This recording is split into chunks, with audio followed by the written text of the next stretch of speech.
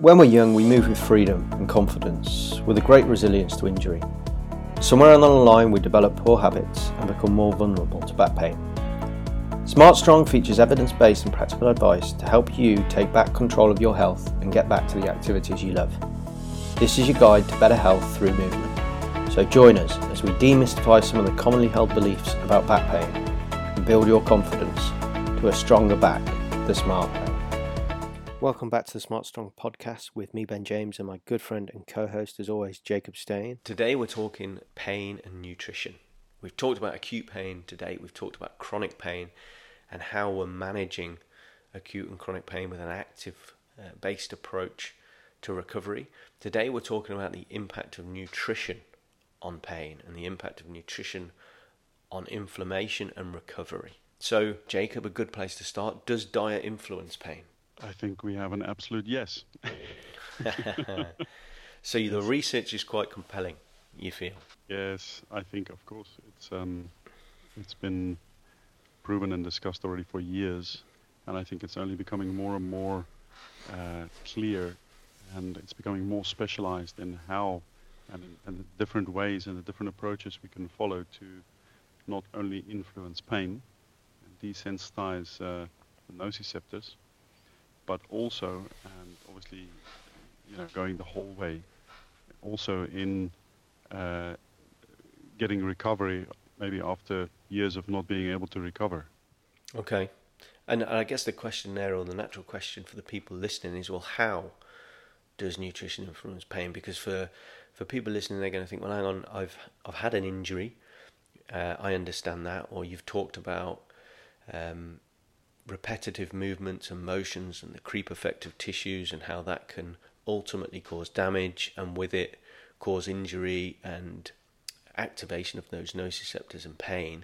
So just how does nutrition influence that? Are we talking very much on the kind of biochemistry and the impact of things like the chemicals that are aggravating nociceptors?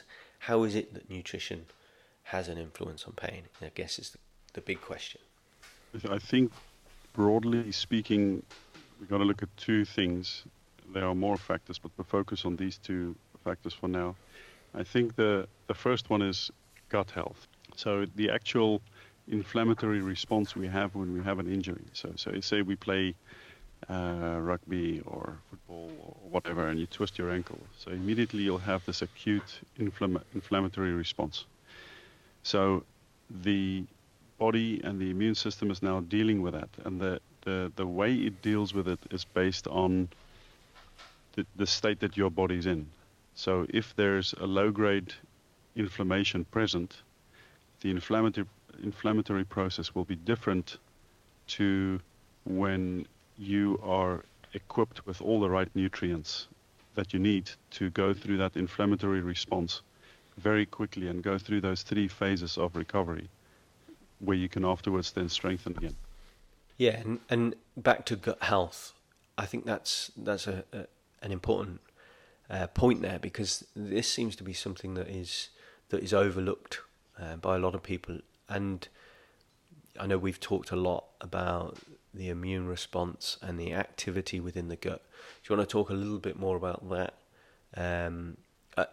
At this point, having discussed it or introduced it a little bit there in what you've said, just so people get a bit of an understanding of the importance of gut health. Yeah, it's a topic I can speak about for a whole day in one breath, so I'll keep it short. But please do. The important thing there to know is that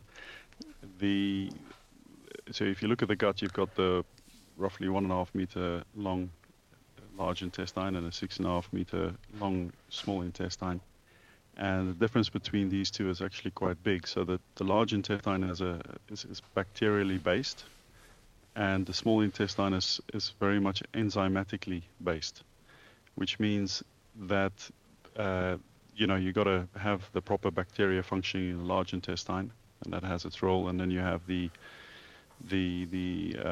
what's called the mucosa. It's a slime layer on the inside of the small intestine that produces a lot of things that we need, and that actually is the home of the immune system for about 70 or 80%. So the small intestine has a very thin, one cell layer thin wall, which needs to be protected by the slime layer, the mucosa. And, you know, with, I don't know, I can't put a percentage on it, but a great deal of the population actually suffers from poor small intestinal gut health. And so we're exposed to damage to the wall lining of the small intestine. And so basically you have an immune system constantly trying to clean up its own home where it resides, instead of actually flourishing and then being able to go to somewhere else in the body and do its job over there. And that's why gut health is so important, because number one, that's where the immune system functions from. And if not, then your immune system will be constantly busy trying to clean up the gut. So when we put that into the context of someone potentially with back pain that isn't necessarily on a good diet, are we saying that because of the activity that the gut is performing to try and keep that healthy and at an optimum, then that potentially is taking away some of the nutritional benefits to managing pain?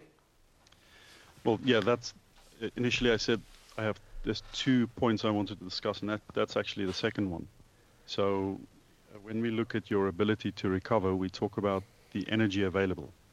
And I like to tell patients, look, we have the priority of the body is not to recover. The priority is to survive. So if you're chronically fatigued or you don't have enough energy, you don't wake rested in the mornings, then there's a good chance your body doesn't actually have the excess energy after the main priority of surviving, which it needs to recover. So then we have a little problem there. And so this is what happens. We eat the wrong food. The digestion stays active throughout the day instead of maybe only for the 3 meals that we should digesting. And because of this, every time we eat, the immune system gets activated. So all of this is eating up our energy. So we're having 5, 6 snacks throughout the day. We're chewing gum and stuff like that. So we've got a very active immune system all day. The immune system, the digestive system doesn't get any rest. So there's actually no energy left for recovering. And that's the main point. So, your ideal would be looking at having 3 meals a day. And if you want to go a step further, you'd look at intermittent fasting, maybe 2 meals a day. And then you have these big pauses between the meals where the digestive system is actually turned off and the immune system can do its work wherever recovery is needed. And so just to kind of conclude on that point, we're almost saying you wouldn't go to the gym throughout the day. You'd give your body a break. And in the same way, to some degree, what you're saying is we need to have a consideration on the gut and give that a break. That's 100% what I'm saying, exactly. Yeah, we want to give the gut a break, because that's when your immune system and the energy that, there's a limited amount of energy, then we can use the energy to actually recover and heal. Okay. And before we kind of move on a little bit with that and talking about some of the things that people can be considering in terms of changing their diet, in terms of some of the things they're eating already, in terms of hydration, a natural question for me at this point is why is this overlooked? Because there's a lot of compelling evidence now, there's a lot of research. So why is it that we're not getting more of this advice? Is it again back to a lack of knowledge with the professionals that we're seeing? Is it just overseen by many, or is it not accepted by them? What do you think the views are there? Yeah, I think it's multifactorial, and I think that the main driver here is the food industry and the advertisements and the things that we're exposed to. And that's not based on a anti-inflammatory diet. That's based on what is palpable and what appeals and what tastes good. And we all know that most of those things are actually causing more harm than good. And the other factor is what you mentioned. I think that we can gradually see some changes here and there, but not fast enough, if you ask me, amongst the specialists or the doctors or the approach that you have, that you get when you go to a hospital. If you look at what people are fed in a hospital, then you'd rather just have water. The point is that specialists and medical professionals are not trained in this field, unfortunately, and until recently they were told it doesn't matter. Yeah, and I think that's where the biggest problem lies. So if you're someone who doesn't know better and you go to a professional and the professional will tell you that you need to take your anti-inflammatory medication when you've twisted your ankle, and for the rest it doesn't really matter, then I suppose you're going to believe that. Yeah, absolutely. And I suppose as well, we're seeing a bit of a shift, and maybe that's a cultural thing where the younger generation are actually coming through and being more questioning of everything, whether it be workplace culture or the advice they're given by medical professionals. They're starting to question things a lot more. So we're almost seeing a shift. We know now that kind of the next generations we're drinking less, for example. So like you say, back to your point, we've almost taken the advice from the professionals as gospel, and that includes government advice regarding nutrition and eating your 5 a day, etc., etc. Because I think a lot of people want some advice to know that they are eating well. Then you've got the proportion of the population who don't care, and they'll just eat what tastes good and what feels good rather than what is good for the body. But it comes down to how some of this information is advised from government agencies and recommended, because there are a lot of people that would not wish to eat unhealthily are probably eating unhealthily unbeknownst to them, unless they do a lot more research. Yeah, exactly. I mean, when I speak to patients, and quite often if you ask, what do you eat? The first answer would be, I have a healthy diet. And then we go into what they eat, and then I suggest something quite different to what they are eating. And I explain to them, of course, why we want to move away from one thing and towards another thing, and focus more on eating more of that thing. And people generally have the idea that they're actually eating quite healthily, and that they're not really doing their bodies any harm. And that's exactly what you're mentioning there. It comes back to what we're recommended from the government agencies. But I think we all know that that's generally the information in these coming from these agencies are just outdated. It doesn't work. I can't imagine any high level athlete, and I know of multiple who does not follow this advice, because they follow the latest advice. So jumping in there, Jacob, let's describe the kind of average diet, shall we say, of the patients you see, and clearly that's going to vary. But in terms of some of the consistencies that you see, what are you seeing from patients, and what is the impact of that, and what are the first steps that you try and get them to take to change? Because obviously, first of all, they've got to buy into what you're saying before then they actively do something about it.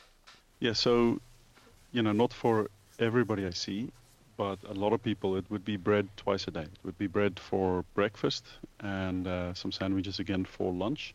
Otherwise, I would see people would tell me that they're having yogurt with fruit in the morning and some sandwiches for lunch. And then generally people have a warm meal in the evening, and they'll say, vegetables and meat. But when I question them a little bit more about the vegetables and meat, it would be potatoes, maybe a few beans, and a piece of meat. And so that would be the general answer. And snacks in between, often? Yes, they have snacks. It would usually be fruit, either banana or apple, something like that. And then generally people admit they don't drink enough water. Some of them will be drinking too much coffee. And then I think, and then sometimes I have people who are skipping meals and, not having a regular routine of eating meals. And I think that if people skip meals with the idea to do intermittent fasting, then that's good. But if somebody skips meals because they're exhausted and they have a too busy schedule and they don't get round to eating, then I think they're probably on the wrong path. Yeah, absolutely. And I guess then the next question is how do you approach it with a patient? Patient comes in because the diet you've described there is I would say pretty standard for a Western diet for most. For the large percentage of the population, toast in the morning or cereal and sandwiches at lunchtime, followed by an evening meal with maybe the odd snack in between, even if it's a chocolate bar. That for them, for many, is going to feel pretty balanced. I mean, we've certainly seen people with far worse diets.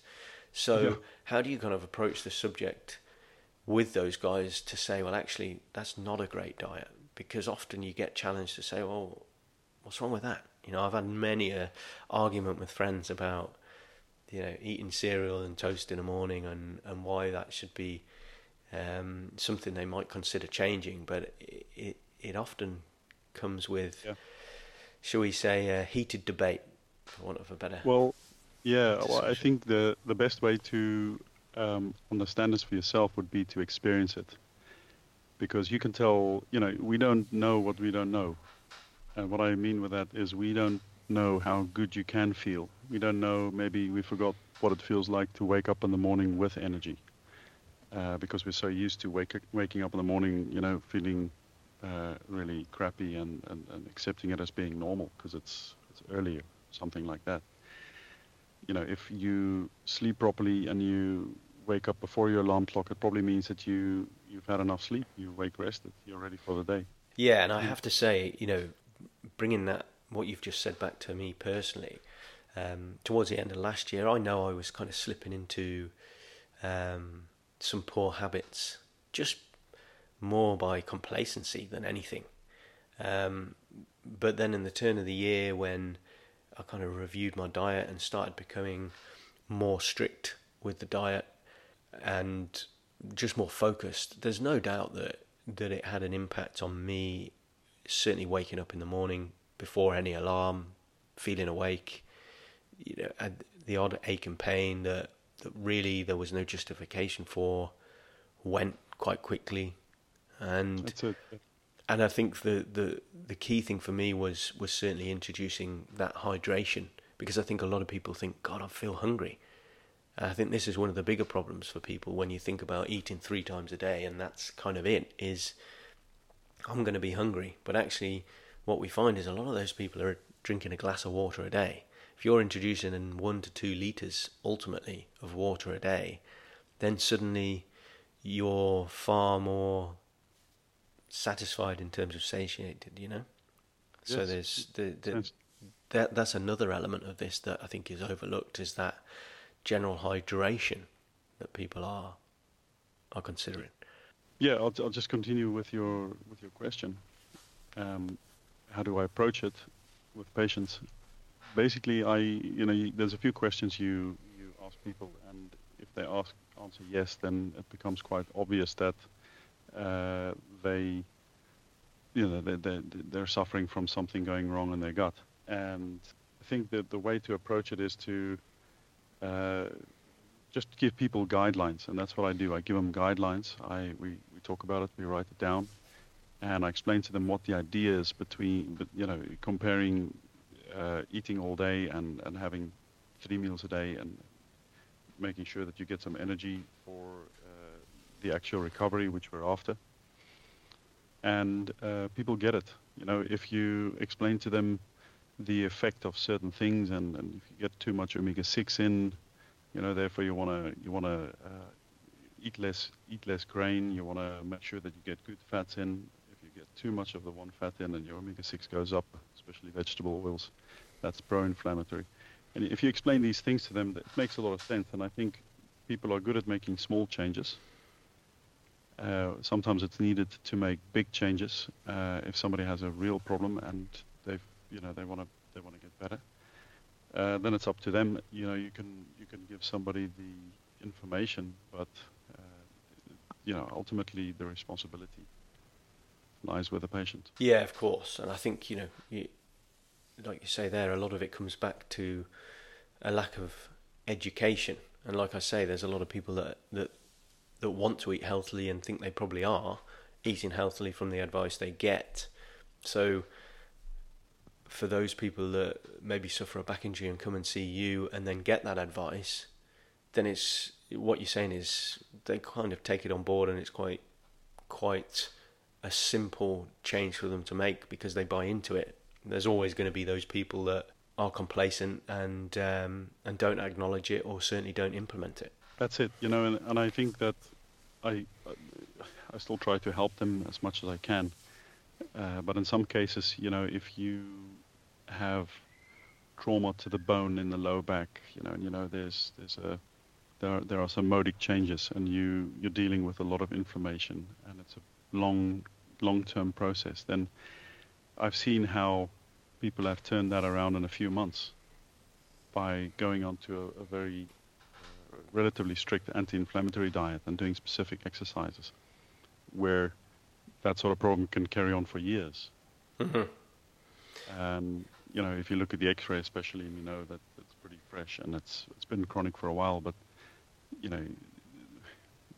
the patient's been to a few other people and to some medical specialists, and they have not gotten better, and they end up with you, and they don't know what to expect, obviously, when they come to me. I think there's a great deal of recovery that lies within good nutrition. And I think not only for the chronic patient, as we see, when we see mostly chronic patients, that gets stuck in that chronic inflammatory process, and it just doesn't get better.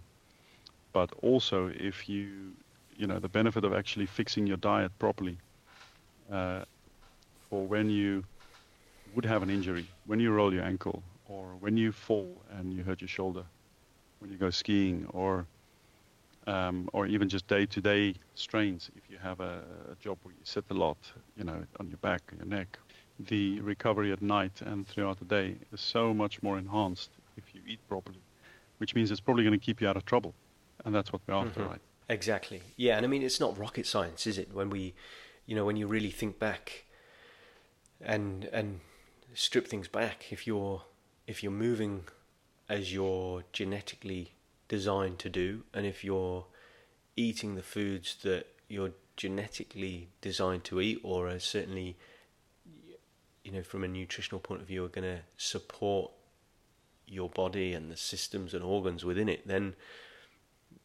not only are you going to surely get out of pain and manage that pain more effectively, but you're going to feel so much better as well. So this isn't just about getting out of pain. This is extending to quality of life and overall comfort, along the way, along that journey. And sometimes, it takes, as we know with a lot of things in life, it takes a point of pain, and in this case, genuine pain, if in terms of the back, that maybe make people stop and think, well, hang on a minute, okay, what have I been doing wrong? How the hell do I get out of this pain initially? And what are the things that are going to optimize that? And that's often the starting point for people to reflect on nutrition and other things when they get that advice. And unfortunately, the general advice that we're getting in terms of nutrition and in terms of even pain management are not necessarily accurate. So the information that people do absorb in terms of their education is unfortunately limited, or at best limited, at worst just incorrect. That's a very unfortunate, sad truth. And, especially when you try to do your best based on the information you're given, and when the information given to you is told to you as a truth, then it's really sad. So that's it. I think it's an educational process for most people, and I think a lot of people realize they these days they're more open to this sort of advice, because if you compare it to maybe 5 or 10 years ago, there was a much stronger belief in the sort of government policy when it came to what we should eat, and we should get our fiber from grain and this and that and the other.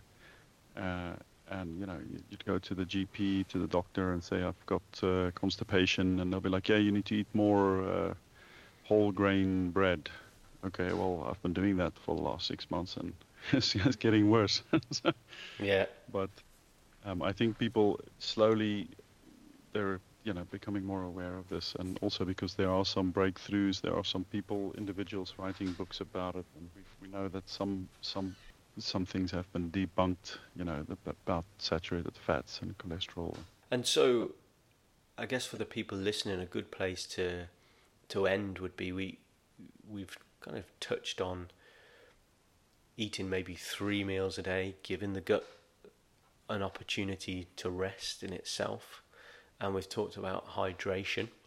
We've talked about trying to limit the grains and certainly bread. What would be a good day in terms of a diet for you, just so that people can go away with a thought on what could be a beneficial diet for them on a day-to-day basis in terms of breakfast, lunch, and an evening meal?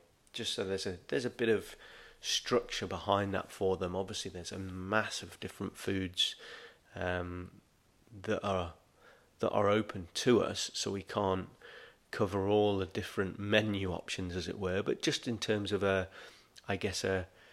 outline for people to consider on a day-to-day basis, and also kind of volumes of water. I've suggested 1 to 2 litres, just so people have got a bit of a takeaway message on that. So I think as a general guideline, I would suggest trying to eat the vegetables twice a day.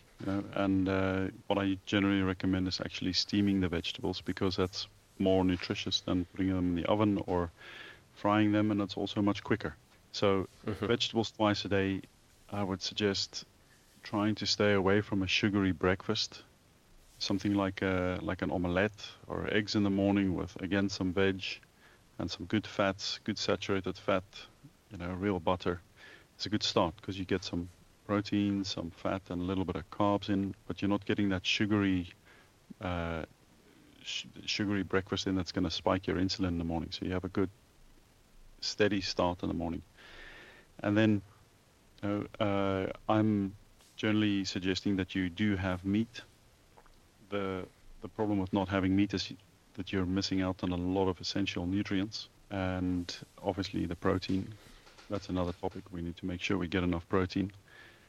And so I would suggest, vegetables twice a day with some meat, maybe an omelette for breakfast, and stick to trying to eat 3 times a day.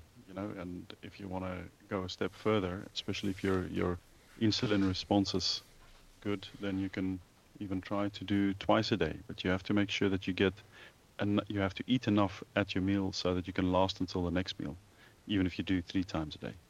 Yeah, absolutely. No, that's good advice. And I think that's a good place for us to draw to a close. And, there it is, everybody, that nutrition does have an impact on pain. It has an impact on inflammation. And it's something that we really need to consider, not just when we're suffering from pain, but it's something that we need to consider just for our general health and wellness. And if you're feeling sluggish in the morning and you're listening into this podcast without suffering from any back pain, then it's something that you can also reflect on and consider changing to improve your health and improve how you feel day to day. And I think there's some good advice there in terms of the approach that you can take and some of the considerations you need to make in terms of changing your diet. And no doubt this is a subject that we'll come back and discuss further in future podcasts in terms of some of the different key focuses as they come up and as we feel that they'll be beneficial. But